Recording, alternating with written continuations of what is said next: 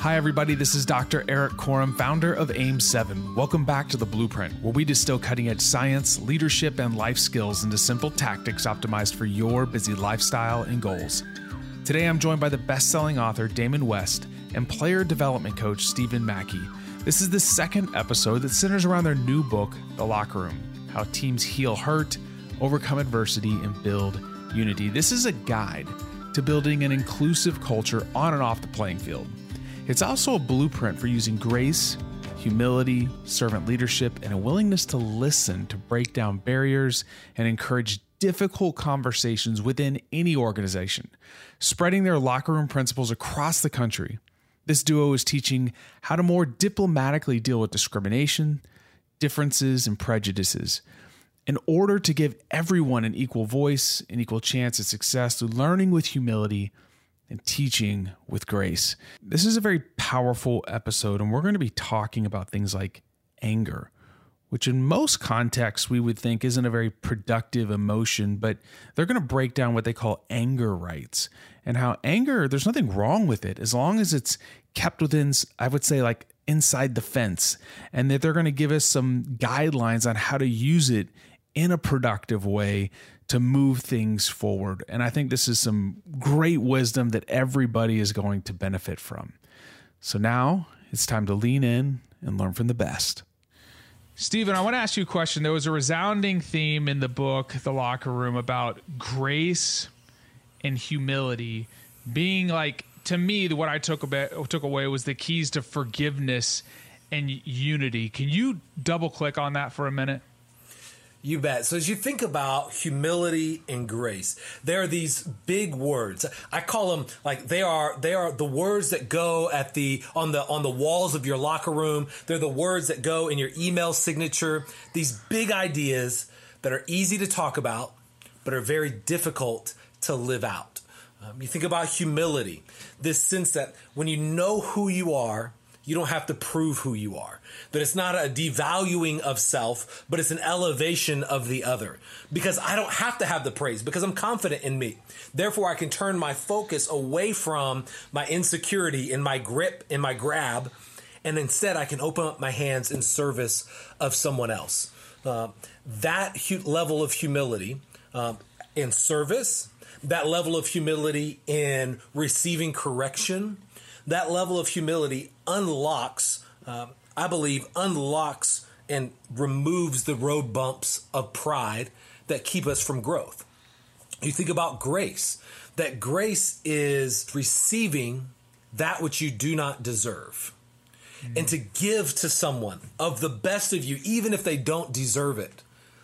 If we just sit back and think about those two things, tell me a situation in which two people who are committed to both grace and humility, giving the best of them for the one who may not deserve it, opening up your hands, not trying to prove that you're right, but coming with an attitude of service. How can we not overcome adversity and heal hurt if those are commitments and that's the attitude of two people? And so we place this in the locker room, a place where you might not expect to see it, but we show that those things, though they kind of remind you of weakness and sound like meekness, and there's no place for all of that, it actually takes great strength to live with humility and grace. Yeah, the word grace is not the word. I've never seen it in a locker room anywhere. But I've seen servant leadership. Humility and grace aren't the words that you put next to a helmet that's about to go out on the battlefield. But you know what? It's exactly what you need. There's a story in the book. I don't want to ruin it for anybody, but there's a conflict between two key characters, somebody with authority and somebody that's a player. And there's a part in the book where the player's fighting himself on how he should respond to this authority figure. And I found myself being very similar. Just maybe think about, I'm married. I've been married for almost 13 years to a wonderful woman, got 3 kids. But if you live with somebody long enough, guess what? There's going to be conflict, right? And there's times where you're like, I'm just going to be really honest. You're like, I want to stick it to him, but then you're like, no, that's not what you should do. You have these internal battles. You're like, maybe she's wrong and I'm right, and that's the moment that I need to show grace. Or somebody hurts you or harms you, and instead of fighting back with violence and force, you come back with grace and humility. And there's another part of the book I'd like you to talk about where you talk about anger being slow to anger. Can you talk about that for a minute? Yeah, so we talk about the anger rights, and anger can get a bad rap because a lot of damage can be done with anger. But we say you have the right to anger so long as you remember your anger rights. And your anger rights are these three things: that you have the right to be angry, but it's not right to get there too quickly. You have the right to be angry, but you don't have the right to be disrespectful. And you have the right to have anger, but your anger doesn't have the right to have you. And that if you remember these three rights, then you are qualified or you are allowed to have anger, because anger, when it's kept in check, can be a force for good. But when you step outside those rights, you get there too quickly, your anger leads you to disrespect, you lose control of it, then it's like getting arrested for driving while you're drunk. Like you lose the right to drive. When you get arrested for a DWI, well, you lose the right to have anger when you break outside your anger rights. I know the Bible verse, be quick to listen, slow to speak, and slow to become angry, but I'd never heard about anger rights. And I read that and it was just like really stopped me in my tracks. And as I told you guys before the episode, I left my book on a plane. I'm going to have to buy another one because I had this thing dog-eared up because I'm like, these are principles I want to teach my kids. Damon, people on the Blueprint have heard your story. You've overcome a lot in your life. Your story is phenomenal, taking ownership for some mistakes that you've made, but you also were wronged in some ways. Like, how have you applied this concept of anger rights to your life? Yeah, it's funny you start the thing about the plane. I want to hit on that too, man. Look, I'm hoping that the person that finds that book on that plane needs that book right now. That's the way. Me too. That's the way I look at the world. Like, hey, that book was left there for a reason. Someone's going to pick that book up that needs it, and they're going to get this message. But yeah, look, my life. One of the things I try to tell people all the time, and one of the messages in this book is that we're greater than our biggest mistakes. Our past doesn't have to define us. And in order for us to move on from our mistakes, we have to accept the responsibility of the things we've done, own that mistake, make your amends. And that's what I've tried to do in my life. I learned this in my 12-step program recovery, because when we work our 12 steps we talk about in AA, which I don't speak for AA, so the AA people out there don't get upset with me. I don't speak for AA, but what I learned in my principles of recovery is that there are going to be things that hold me back in life. These are things that are like resentments, they're fears, they're doubts, and everything that holds me back in life, that I play a role somewhere in each one of these things. That whenever I am disturbed, there's something wrong with me. Fears, resentments, doubts. What role do I play in that? That's the thing I have to find out, because that's the only thing I can control. That's the thing that I can change. So I'll give you an example in my life, my backstory. I got 65 years in prison for organized crime.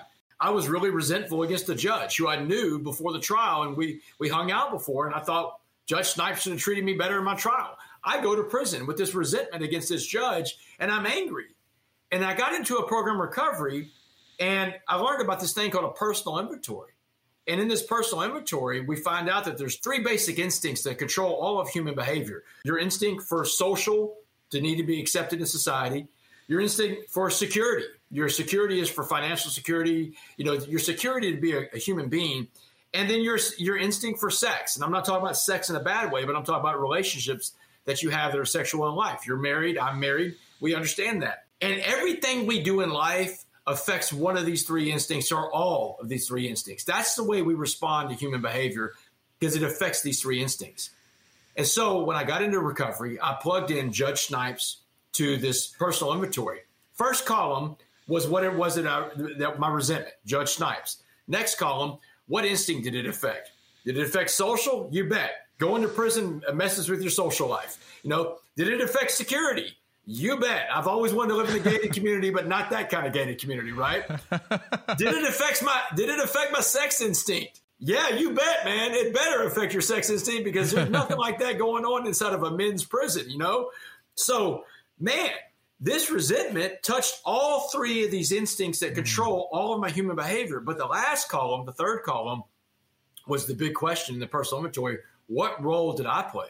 Well, I committed crimes. I broke into people's houses. I broke the social contract that says if you obey the rules of society, you can live in society. I did all of those things and ended up in Judge Snipes' courtroom. So why am I resentful against Judge Snipes? For the things I did. That's when I started working on me, because I can control my behavior. I can control my role in it.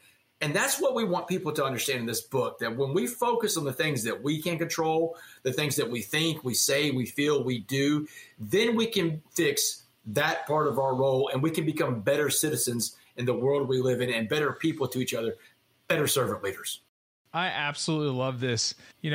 Damon, when Mikado told me that I needed to meet you, and I read your story and we connected, man, it really resonated with me. I know it's impacted thousands of people. And then Stephen, now learning about the work that you're doing in schools, I'd love for you to share about that for just a second, and how people can connect with that if they would love to have this character program integrated into their school. And then where can people get the study book that goes along with the locker room?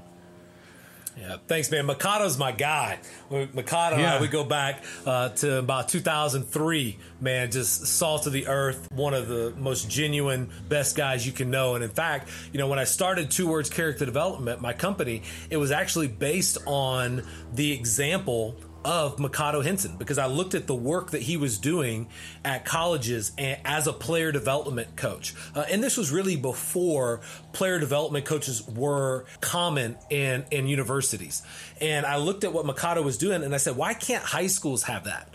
And why can't middle schools have that? And the simple answer is resources, just the scale of it all. And it was just really difficult. And typically what happened at the secondary level is if there was a youth minister or a parent or someone in the community that would volunteer their time, then they would have somebody that did some player development stuff. But there was nothing formal, structured. And so I said, well, what if I could be the player development coach for every high school in the state of Texas?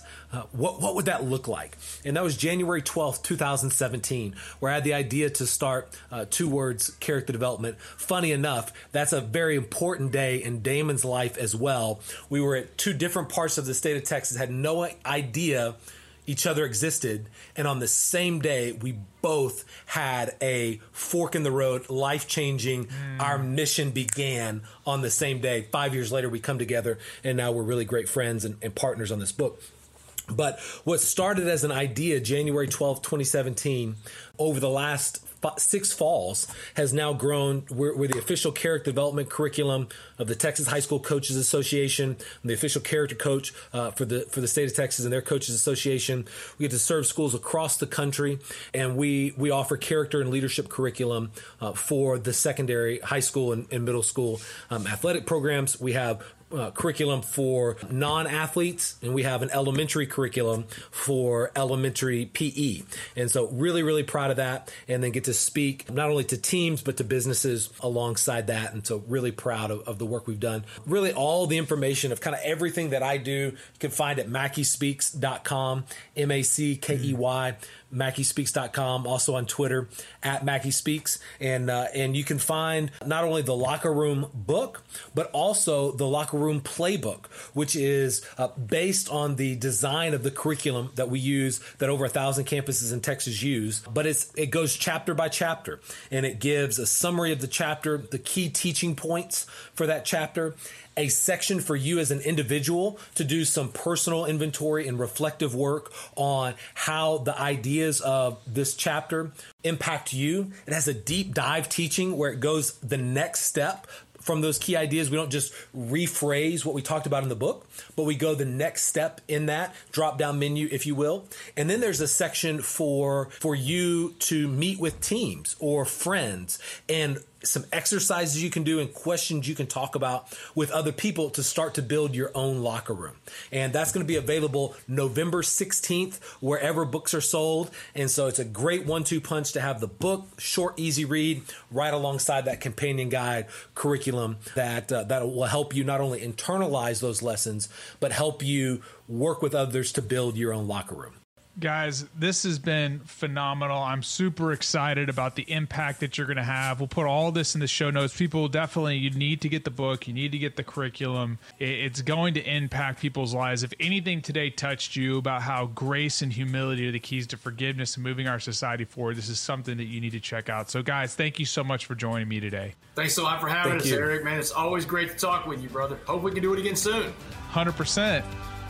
Thanks again for listening to the Blueprint Podcast. And if you learned something today about grace or humility or anger rights, please consider taking a picture of the podcast art and sharing it on social media. And then make sure to tag me and then write like what was insightful and what impacted you. I know this may impact somebody else.